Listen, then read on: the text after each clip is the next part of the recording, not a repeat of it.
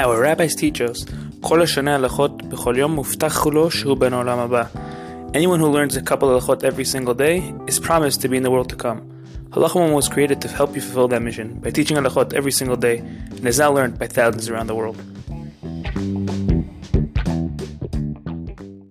Welcome to Halacha Moment. Today's Halacha Moment is dedicated in the Refuah Shlema of Chana Bat Sima Feiga. May HaKadosh Baruch Hu grant her with the Refuah Shlema Bekarov. Amen.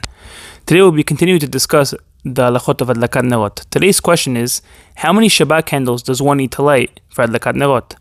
According to the letter of the law, one is only obligated to light one light in order to fulfill the mitzvah of lighting the Shabbat candles. However, it is customary to light two lights, one for Zachor and one for Shamor. Some people also have the custom to light 7 candles, some even light 10 candles, and some people light an extra candle for each child that is born in addition to the 2 candles for Zachor and Shamor. Another custom is to light the amount of candles corresponding to the amount of the aliyot of the day, so that for Shabbat one lights 7, for Yom Kippur one lights 6, and for Yom Tov one only lights 5. Similarly, a woman who is accustomed to light a certain amount of candles every Erev Shabbat may not retract her custom without a legitimate reason and performing Hatarat Nedarim. Therefore, if a woman wants to begin to light more candles than is required, then she should state that she is only doing so bli neder, meaning without a vow.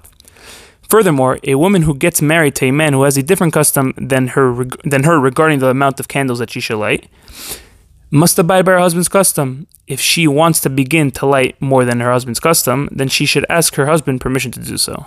Have a great day.